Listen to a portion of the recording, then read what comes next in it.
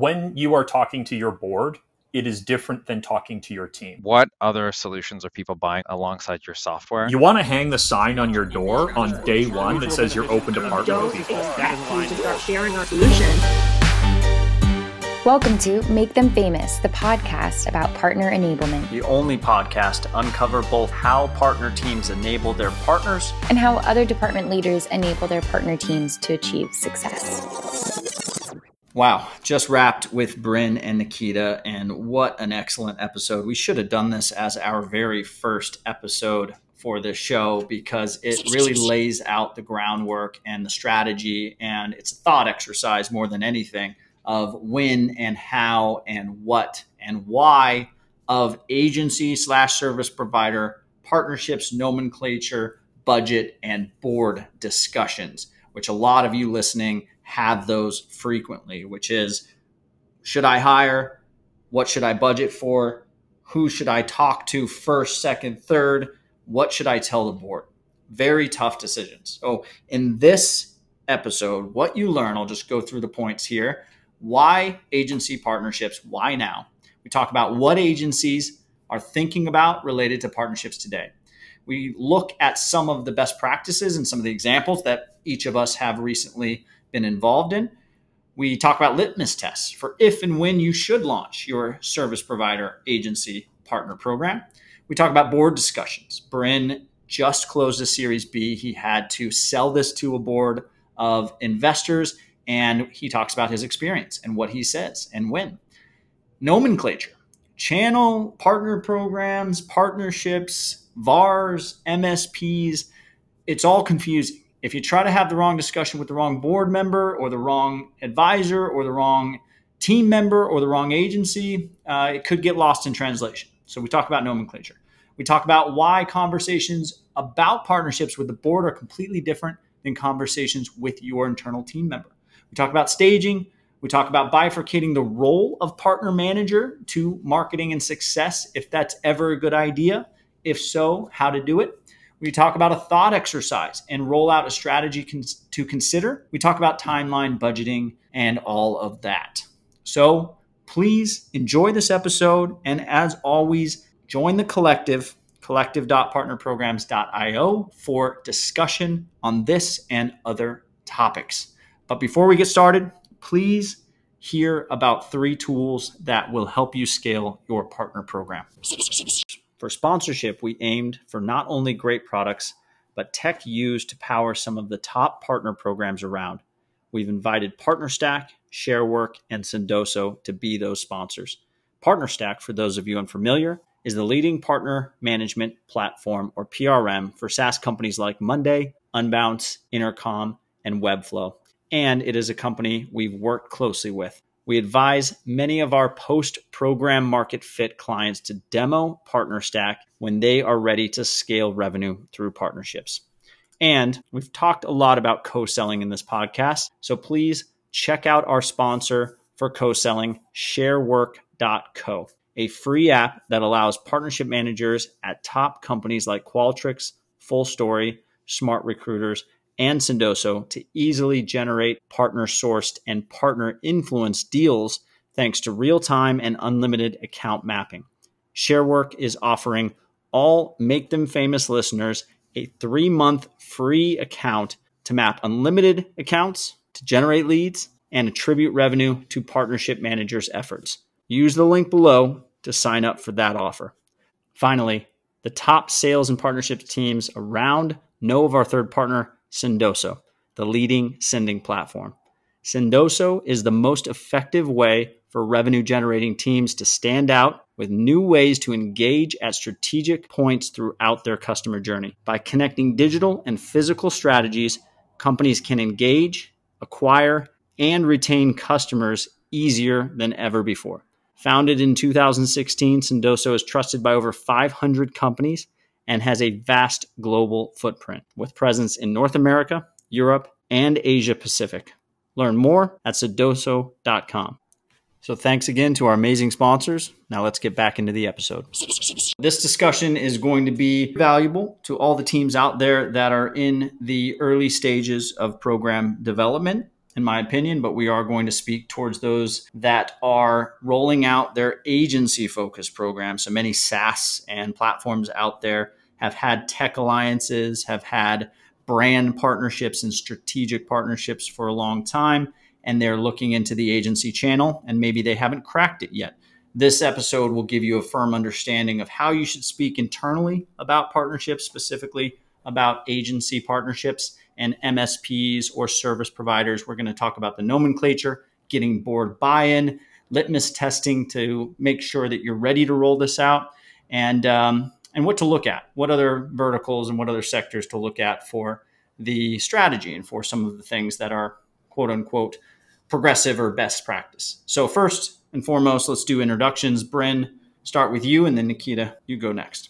Amazing. Thanks a lot, Alex. So I'm Bryn. I'm the CEO, co-founder of Partnerstack. We've been building Partnerstack for the last couple of years. Our mission is to really change the way the world sells software. And, we're well on our way. We've been really fortunate to work with so many great customers, several hundred SaaS clients right now who leverage our platform to build their partnership ecosystem and power what's there. And what we're really excited to come out and announce too is we just closed our Series B. We're going to use that Series B to double down on the technology and do everything we can to build a world-class platform to enable people to build, scale, and grow through partnerships. Awesome, Bryn. And Nikita? Awesome. Yeah, thanks, Alex. I'm Nikita. I'm the director of channel partnerships and alliances at Partnerstack. So, I've worked with a lot of organizations to help them, put the strategy behind their own agency channel, kind of an alliance partnerships. But now, doing what we do best, building a partner program for Partnerstack itself. Because, if we're out there telling people that they need to build partner programs, we got to show them why, for sure. Yeah, we're all in the business of why. So I think, Nikita, you and I are definitely doing this on a day-to-day basis, but hammering the why of partnerships. Bryn, you've got to sell the board. You've got to sell investors. You had to do this over the last however many years, really, but definitely in the last number of months to get your Series B done, but getting the board on par. So what I want to start with is the discussion of why service provider partnerships, why these agency partnerships, why now, why is this important, and what is coming in the next year that has allowed you to raise this Series B? What are some macro influences that we should know about? Yeah, that's a good question. Partnerships gives folks, global distribution, and it's incredibly efficient, right? So you're talking about global scale at a fraction of the cost. And what we've seen throughout COVID is everyone realized that folks are no longer jumping on planes to go in and do deals. And what I see happening inside of partnerships is that companies understand they need to meet their customers where they are looking to now buy. And that could be, whether it's software, whether it's in e-commerce, people are going to trusted sources for purchasing decisions, and they're making very educated purchases. And, that coupled with the fact that partnerships gives companies global scale, there's some serious changes happening in the industry. Yeah, and a lot of that is marketplace driven, and we spoke about this in the prep, Bryn. So we'll definitely want to touch on the marketplace side of that. But Nikita, you and I are talking to agencies a lot. I'm hearing more agencies looking to hire partner managers to be in the driver's seat of partnerships. But give me your experience as of late with just the pulse of partnerships with these agencies. What are they thinking about? How are they going about it? What is the general status or the average? Yeah, it's actually a very interesting question there. So they're thinking about a lot. There's no shortage of things that they're thinking about for sure. But they're trying to understand, which partners are really good fits for them, right? And a lot of them are also trying to understand, well, how do they make service lines or businesses, or how do they expand their core business offerings as a result of what these partners do? So a really good example is, HubSpot partners, right? HubSpot did a phenomenal job, honestly, of allowing a lot of these agency partners to build strong businesses around their core software offering. And now these businesses are realizing that, HubSpot only does so much. There are other software vendors in the space that they can partner with and either create service offerings around or create some kind of business structure around too. And so a lot of agencies I talk to now have either a head of partnerships or a head of growth or some kind of business development individual that's really focused on what do those partnerships actually mean for that agency, and how can they continue to expand and grow. And by all means, that's not every single agency. Not every agency wants to continue to expand forever, but they're realizing that a lot of these technology and solutions, one, benefit them, but also benefit their end clients across the board. It's a situation where the proof is done. I think all SaaS are, at least the arguments I don't think are happening. And Bryn, this is the next phase of this discussion is internally, the SaaS companies that I speak to are not saying to me anymore that partnerships isn't going to work. There are SaaS that do choose not to have a partner program. I was speaking to some agencies about Gong in particular, but for the most part, from my experience, all SaaS are of the opinion that partnerships with agencies and service providers is a viable business model in general. But board members, stakeholders, investors, they are very hesitant and they are very weary, of course, of the time of partnerships, the time cost, the return on time, the ROI, of course, and whether or not the timing of partnerships is right for their investment, for their portfolio company. So let's talk about that. Let's talk about the time as well as the litmus test for if you should launch a partner program, and then speak to some of those companies that you guys lose in the sales cycle, the Gongs of the world that just say, you know what, partnerships is not our bag. We're not going to have one. And why? What is their reason? I honestly don't know. But speak to that. How do you kind of frame this, and what do you pull from when you talk to your board about why of partnerships and what it would take and when? Yeah, so I think that board hesitation often comes down to the fact that they've had a bad experience with partnerships, right?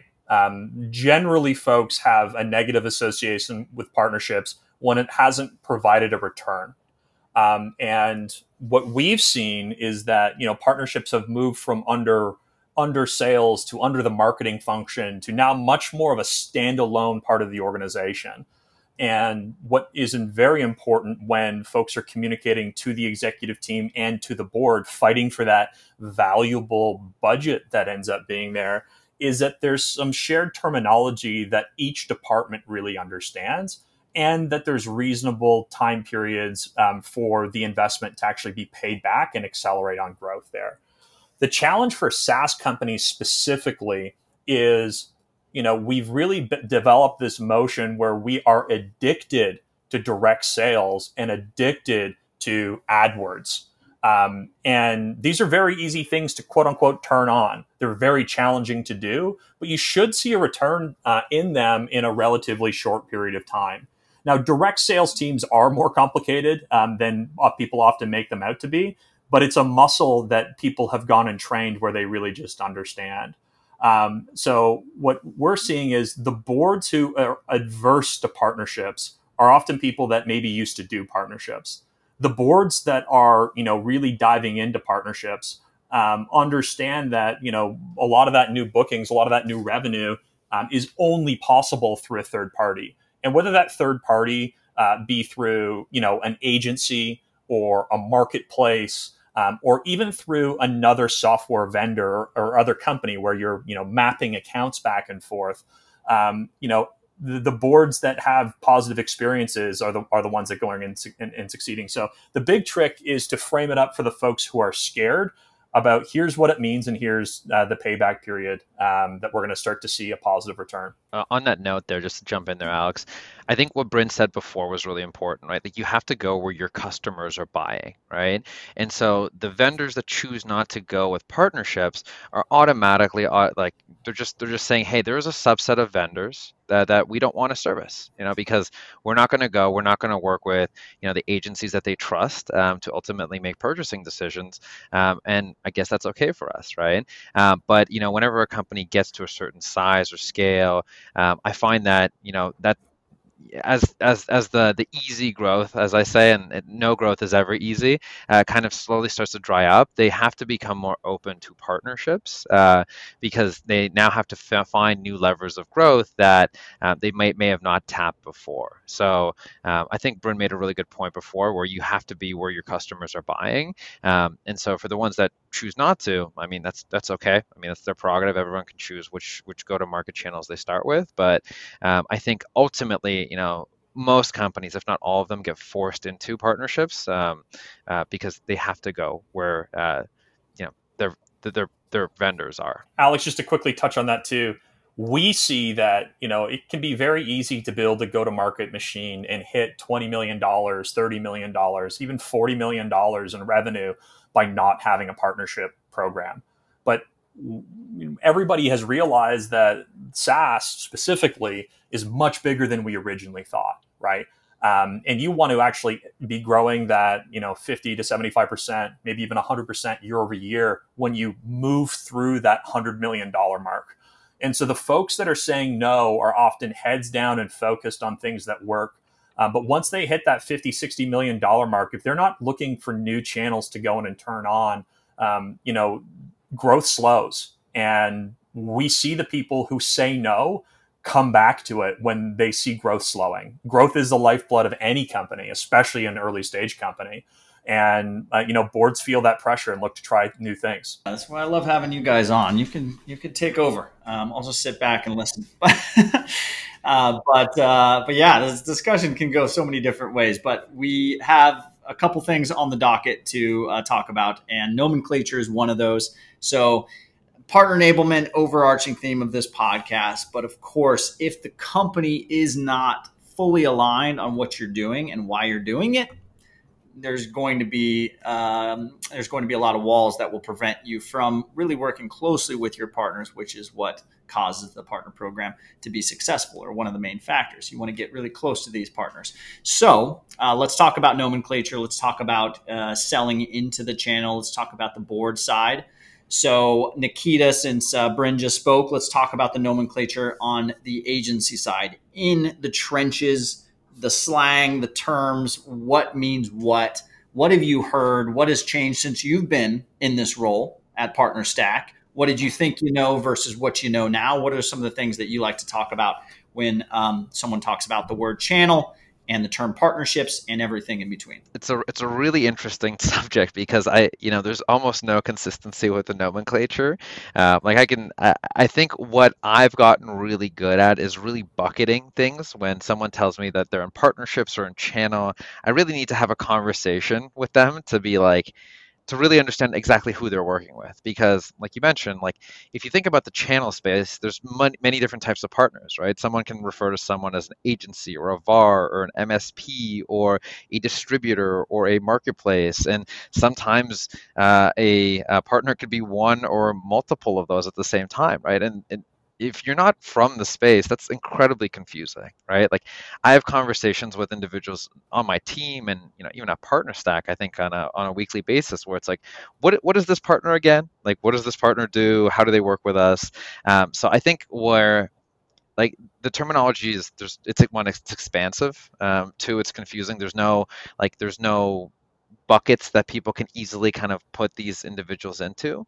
But what I've started to see change is that, you're not necessarily getting new buckets or like new nomenclature come up. People are just trying to consolidate some of the nomenclature that's there. So they're trying to, really, bridge the gap between like a reseller or an agency or a reseller and a distributor, right? And kind of put that all together. But some of the nomenclature and just how interspersed it is and how different it is makes it difficult for a lot of people to like truly comprehend the channel. And then this is probably something Brent will talk about. Like if the board doesn't understand, some of the partners that you're working with, it makes it much more difficult to actually get a lot of that budget and ultimately continue to invest in the channel that you're building if they just don't understand what you're doing. Yeah, and I think this is what we could do for the listeners as we kind of go through these questions. We want to get to a point in this episode where we almost formalize how you're going to present the partnerships discussion to the investors, staging, budgets, nomenclature, all of this stuff. So if you're listening to this episode, whether you have a board or you just have a team and you want to make sure you have alignment, this is a perfect time to get out your pen and start to formalize what it will be for you guys and what terms you're going to use and how you're going to present it and what is going to be in that presentation. But Bryn, back to you for the nomenclature side. So speaking to agencies, partnerships is the term that is still general, but we say SaaS partnerships, we say tech partnerships. Speaking to tech, we typically use service partnerships, service entity or consulting partnerships, service provider partnerships. When I'm speaking to a SaaS that has digital marketing or digital agencies as their target persona, agencies typically works. But if you go out of the North American continent, service provider tends to work better. Channel is really where a lot of the confusion resides. But you speak to board members, maybe they're a little bit older than some of the agencies, the agency founders that we typically see partnering. But where do you see the misalignment? Where do you see some of the confusion? What do you say to your board members?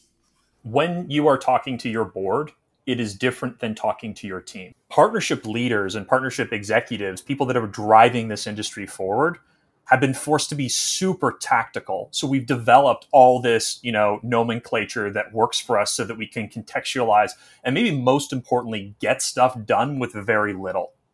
When you work up to the board, you have to do the opposite of that.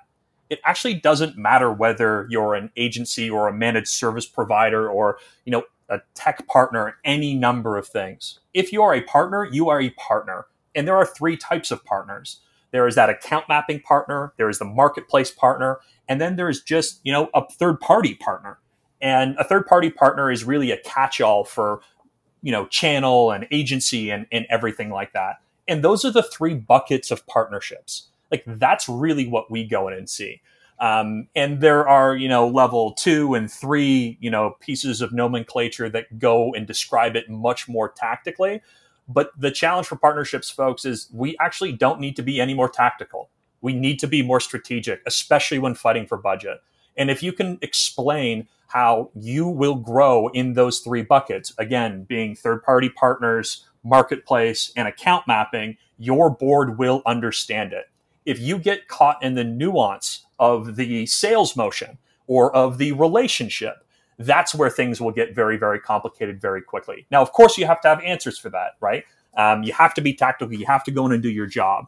But when fighting for budget, you have to simplify it so that everybody in the organization can really understand it. I love that you mentioned that. Yeah, speaking to your board is totally different than speaking to your team. And I just had this conversation. I'll use this anecdote to kind of frame the strategy for the next part of this discussion. But I was speaking to a team that is a very successful SaaS team. They do not have a partner manager or a head of channel or anyone really owning and solely responsible for partnerships. The CMO is convinced that they need a partner program. They have been working with key service provider agencies, some of the top out there, but they're deciding whether to hire for a partner manager, to budget for it, or the strategy of that I just posted to the collective is really, well, can you bifurcate partnerships and have sales and your CMO run it, right? Or your head of marketing run it, where you have referral only partnerships that are in co-selling motions with your sales team.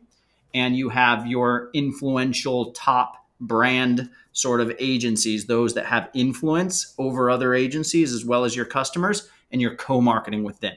So you're essentially onboarding them as a co-marketing partner, maybe, or you're onboarding them as a co-selling partner, and they're getting into discussions with your two sides of your organization on marketing and sales.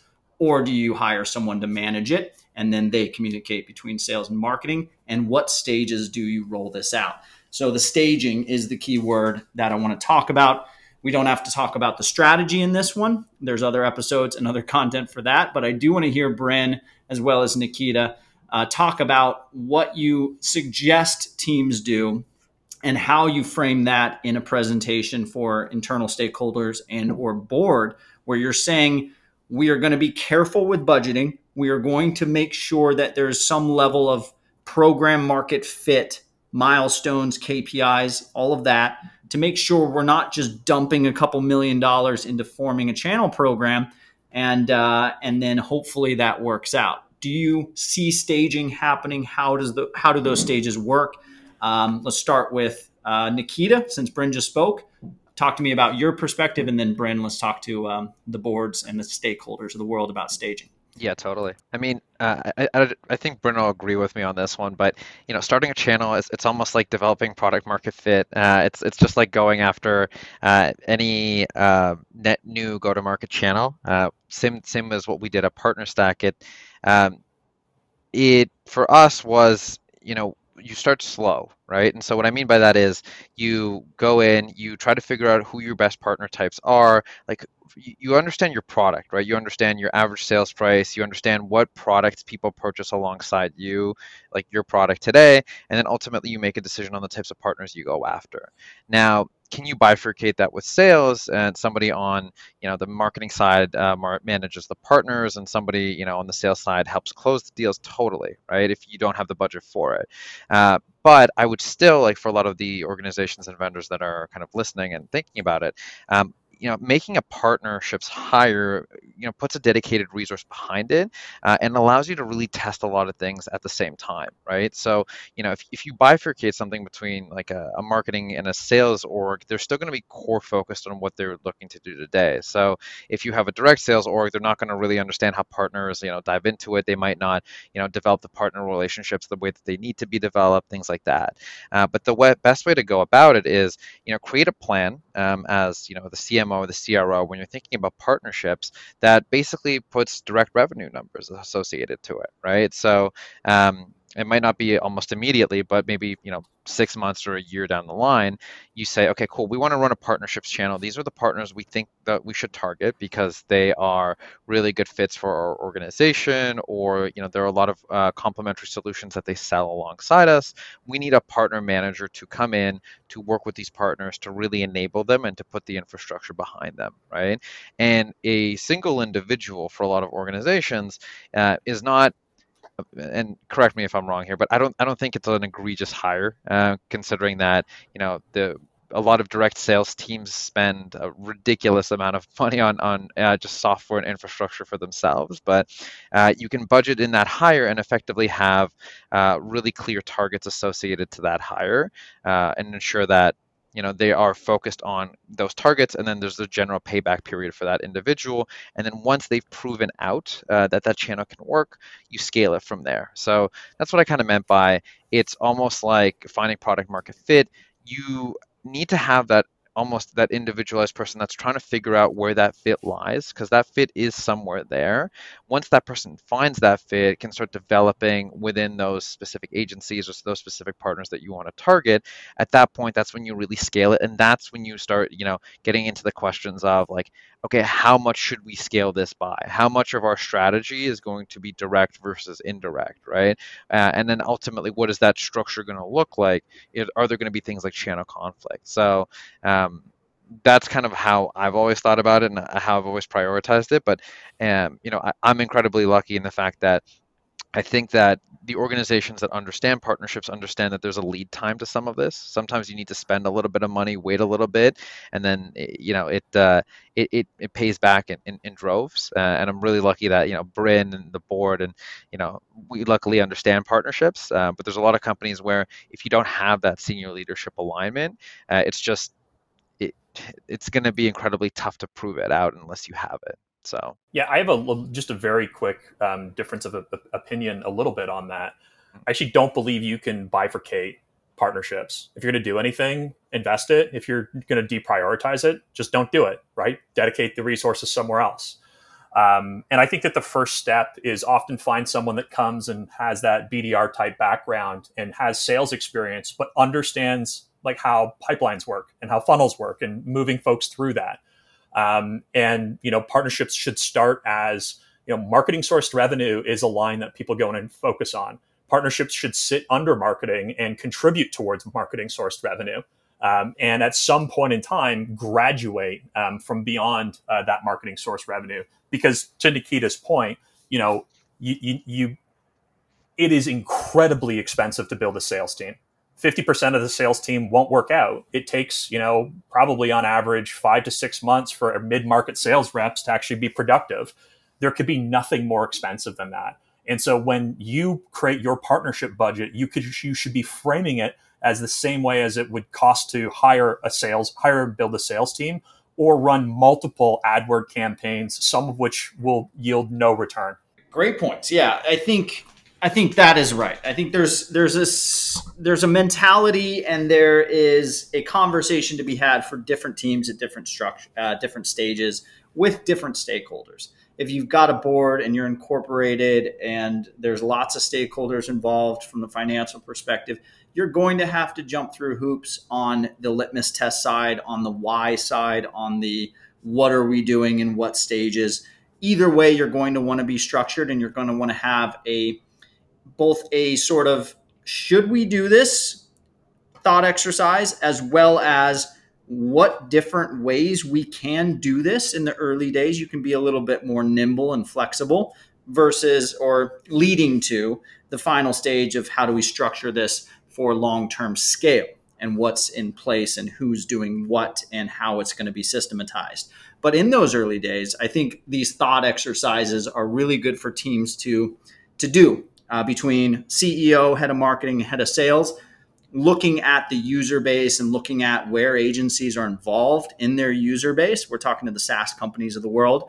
So this company that I was talking to that we kind of created this next step in their program together, super interesting because what they hadn't done is looked into their CRM, looked into their user accounts, and looked at third-party admins of their user accounts that don't have the same domain as the account owner, which means those are potentially consultants or third-party agencies that are co-administrating that technology account.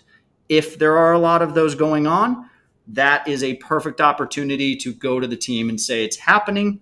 All we have to do as a strategy is find out who those are, find lookalikes of those agencies, those consultants, as well as enable those that are also touching the account to help us upgrade their account, help us to create case studies, help us to advertise that they are doing great things with that account, with that software, with that use case. So I think there's some thought exercise that doesn't happen enough with teams early on in the program to really understand why it's already happening with their product and how agencies are interacting with the product and with the use case and communicating and assisting and consulting. They don't do that enough in my experience. The good ones do, but some don't. So I think that's one of the first steps is to really look into the data and see who's involved in the program, how are they interacting with it, or sorry, the software itself, how they're interacting with it, and have those conversations with people. Then you form a persona, who's interacting in what way. Then you look at TAM, total addressable market of that persona. How many of those types of individuals are out there? Then you start strategically figuring out how you're going to let them continue to interact with your onboarding processes, with your sales processes, and with enabling your customers, how you're going to enable them. And then you just layer in the pieces. What needs to happen in order to get there, in order to enable them to do all that you want them to do? That's incentive structure, that's sales enablement assets, that's training and certifications, all that stuff underneath. But let's round that part of the discussion out, comment on anything I just said, and then let's go into the agency persona and what needs to be in place to make sure that you can sell this to the team and some suggestions that you have there. So either of you, anything, comments on what I just said before we go into the final part of this One discussion. one quick comment on my side. I'm really glad you brought up that example, Alex, of hey, go through your CRM, see where or there is a mismatch between someone that's clearly managing the account, but it doesn't have the same domain name and email. And I think this goes back to Bryn's point of like, either you shouldn't bifurcate this because direct sales teams have a very different incentive structure. There are a lot of organizations that I talk to where direct sales teams effectively sell to partners, right? They sell to agencies that are managing those accounts, but they only think about that one account, right? But the reality is if you go back and you look into your CRM, and there's a ton of these because consultants sell into they make purchasing decisions, or agencies make purchasing decisions for a number of companies, and you see that there's a really good subset of agencies that are managing these accounts.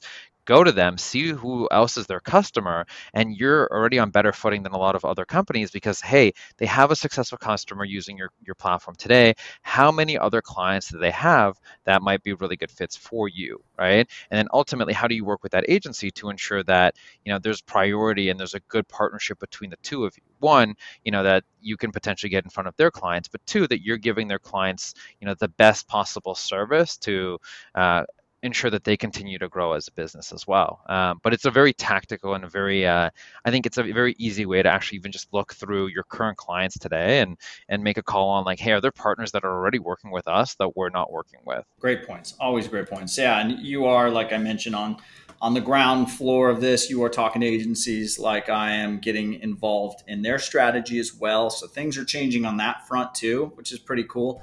That helps drive this decision with SaaS companies. Agencies are pulling, or I would say pushing, the SaaS company is probably a better word to use, to have a program, which is awesome for all of us involved in this ecosystem. But there still needs to be alignment internally, and there still needs to be a process and staging. So Bryn, definitely comment on anything that we just said there before going into this. But the question that we have to answer, and to help round this out, is what to know about these service provider personas that needs to go in your preparation, your budgeting, your staging. Budgeting, I think you guys deal with a lot. Obviously, you are selling a PRM into this ecosystem, so you get the budget questions back to you all the time. So I think this is a good time to talk about the staging of and the costs, as well as how you kind of frame that and when you present it to your team, and all of the things that have to happen in between. Yeah, when you're rolling these types of things out, I mean, you want to dedicate one person to this. You need to allow them to get up to scale inside of your business, which is going to take a minimum of 90 days. If you can do it before then, you've got an absolute rock star. And we've been fortunate enough to go in and work with a number of those folks. And then you want to give them 3 months, have them set the KPIs for what they're going to go in and do. In 3 months, you're probably not going to be generating revenue.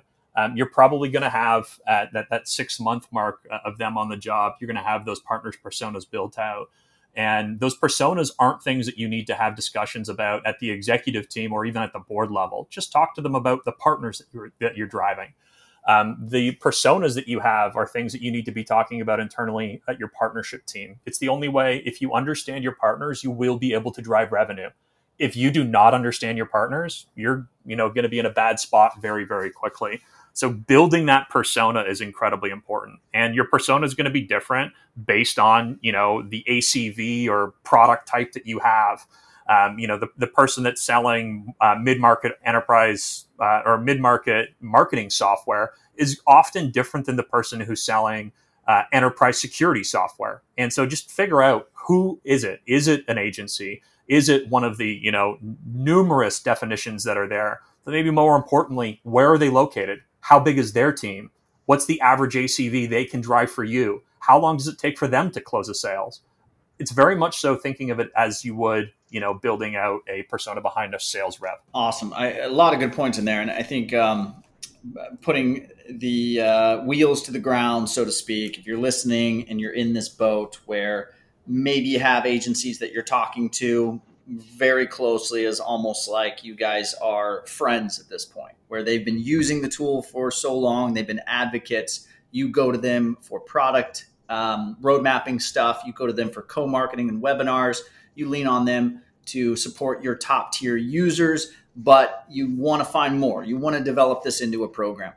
This is the scenario that I was just mentioning and had that anecdote discussion a few minutes ago. But let's put it to a little bit of a preparation of a plan. So you're in that boat where you do have the budget, meaning you do have the cash flow, you do have the resources to put a partner team together. You do have those first few case studies, so to speak. It's not a formal case study, but you do have agencies that are in this partnership type of relationship with you. They are talking to maybe someone on marketing, and then they have loose affiliations with people on sales and maybe a product person, but you want to put this into practice, right? So if I'm coming to Partnerstack and I'm in this boat, what are some of the things that you guys tell these SaaS to make sure they have in place? And if you were hypothetically more of a consultant than selling them a software, how would you sort of approach the conversation of, well, when and how and what do I need to make sure my team knows about and is in place? And what sort of budget expectations should I have for year one? Who should own it? What should I have? How should I have this conversation? So put your budget hats on. Being Partnerstack, you've got to fit into that budget. But then also put maybe your consulting hat on to say, hey, if I was giving them advice, here's what I would say. Yeah, so I would kick it over to Nikita because he can describe exactly, like, we're fortunate. We did this at Partnerstack and we figured out what works. Partnerships is our number one channel for growth. And so he's going to have some really great tactical advice on how to do it. But don't just start with the budget. Build a bottoms up budget, right? Like, you need at least one person. That one person's going to spend X in technology to go and support the partnership channel. And you should be really looking to get some version of an ROI, or at least proof points within the first 12 months, and positive ROI, ideally before that. But I'll kick it over to Nikita because he did some really interesting things as he built out our own partner program, to which I will say we did way too late. We are a platform that supports partnerships, but we underinvested in our own partnership program. It's my number one regret that we've had as a business. Yeah, totally. Thanks for that, Brandon. Yeah, I mean, there's kind of a few things that I'd say there. One, yeah, I mean, we've definitely done some really interesting things with our partner channel. So, what I'd say for a lot of organizations that are looking to kind of start is really clearly define your partners, clearly define who you're going after, right? And it's some of those tactical things that we talked about a little bit before, Alex, but make a call on, one, understand what other solutions are people buying alongside your software. Once you have a good sense of who those partner profiles are, you can effectively then say, okay, here's the plan, here's the partners that we're going to go after. We also need some kind of technology in place to support those partners. And the argument for partner software shouldn't be as hard as it is. I mean, most direct sales teams realize that they need a CRM. Right? Like, I think we're all past the point of realizing that, hey, if we want to scale an organization and we want to scale a direct sales function, we need to buy something like Salesforce or HubSpot. But for some reason, PRM is not entered that phase yet. But basically, create a really strong plan effectively around who your target partners are going to be, how many people are actually going to be involved in targeting them. So is it going to be a dedicated partner manager? What is that actually going to look like? What KPIs you're going to look at in the first 12 months? And then any budgeting for technology like Partnerstack, fit that into the KPIs that are there, right? And so you're going to need infrastructure, right? And so whether that infrastructure comes at the beginning or 3 months in, or once you hit a certain KPI target, make it very clear that, like, hey, this is a channel that we're going to look to scale. If we hit these KPI targets, we're going to need to unlock these specific things. So we're going to need to unlock a PRM, right? That helps us, manage partners and manage and really scale our partner channel as well. And so, when you go out and create some of that budgeting and that forecasting, ensure that, like, you plan for scale in some kind of capacity. Know that, like, if you hit these targets, you're going to need to continue to hit them and continue to scale with those targets, and just generally continue to leverage partnerships as a growth channel. And you can't do that without the right infrastructure, right? And what I see a lot of individuals do is when they approach partnerships, they get the first part of it right. So they understand who their partners are, they start reaching out to them, and they have a couple of them, right? But that's where they stop. They say, okay, cool, we have 5 partners, we have 10 partners, it's great, we're going to keep working with them.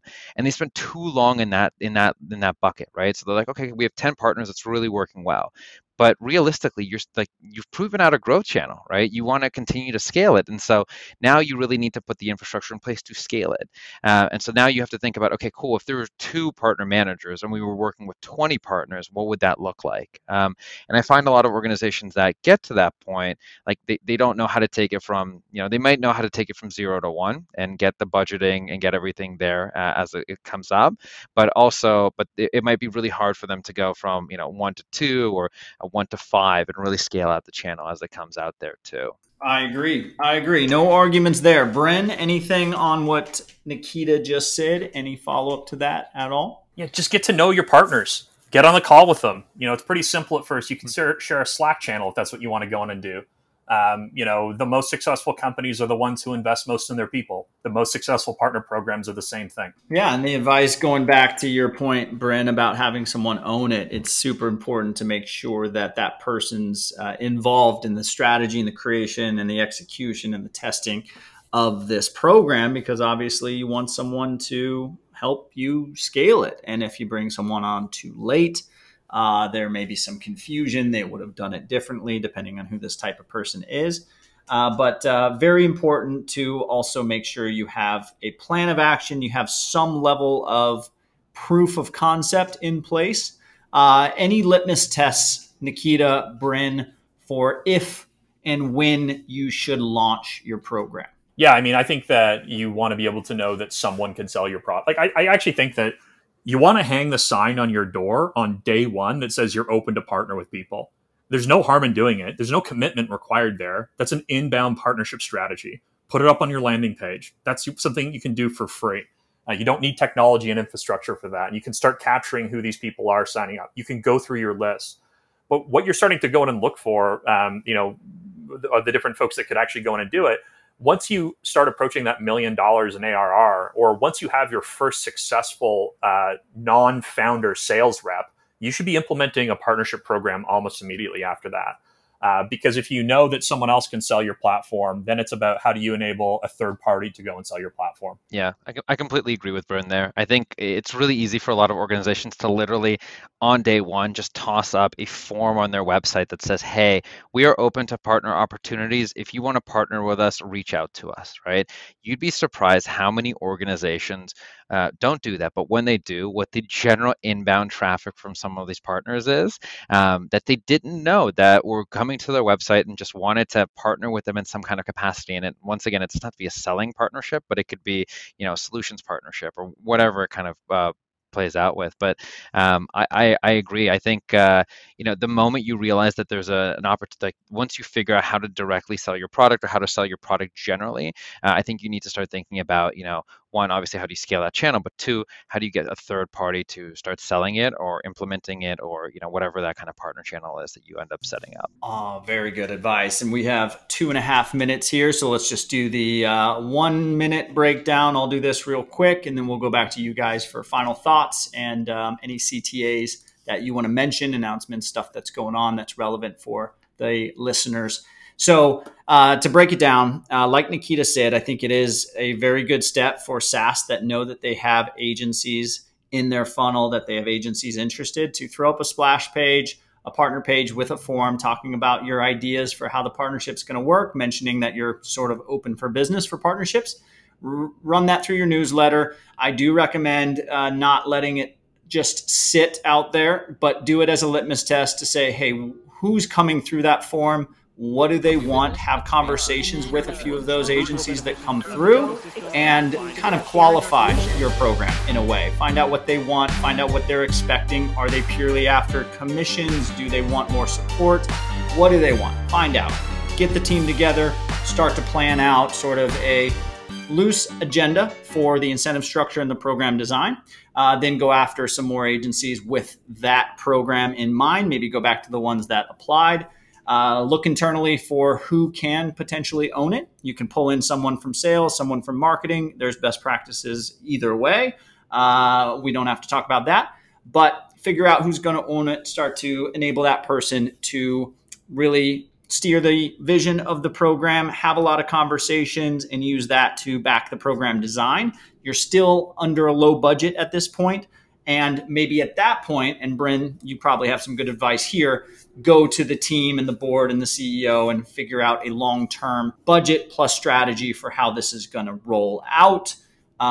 Give me your version of that, Bryn, real quick, and let's do sign-offs. Yeah, I mean, if you can show that you have 10 active partners who are sending you business that your sales team are either closing or they are in fact closing themselves, and what you're looking at there is you're looking at a range of about $250,000 in ARR, upwards of $500,000 in ARR, even if they're just leads that came in, you need to be really investing heavily in your partnership program. And it should be really in year one, 1-for-1. So if you want to go in and generate $3 million in budget or $3 million in net new revenue, you might need to be going and spending, somewhere in the range of $1.5 million to $3 million to go and make that work.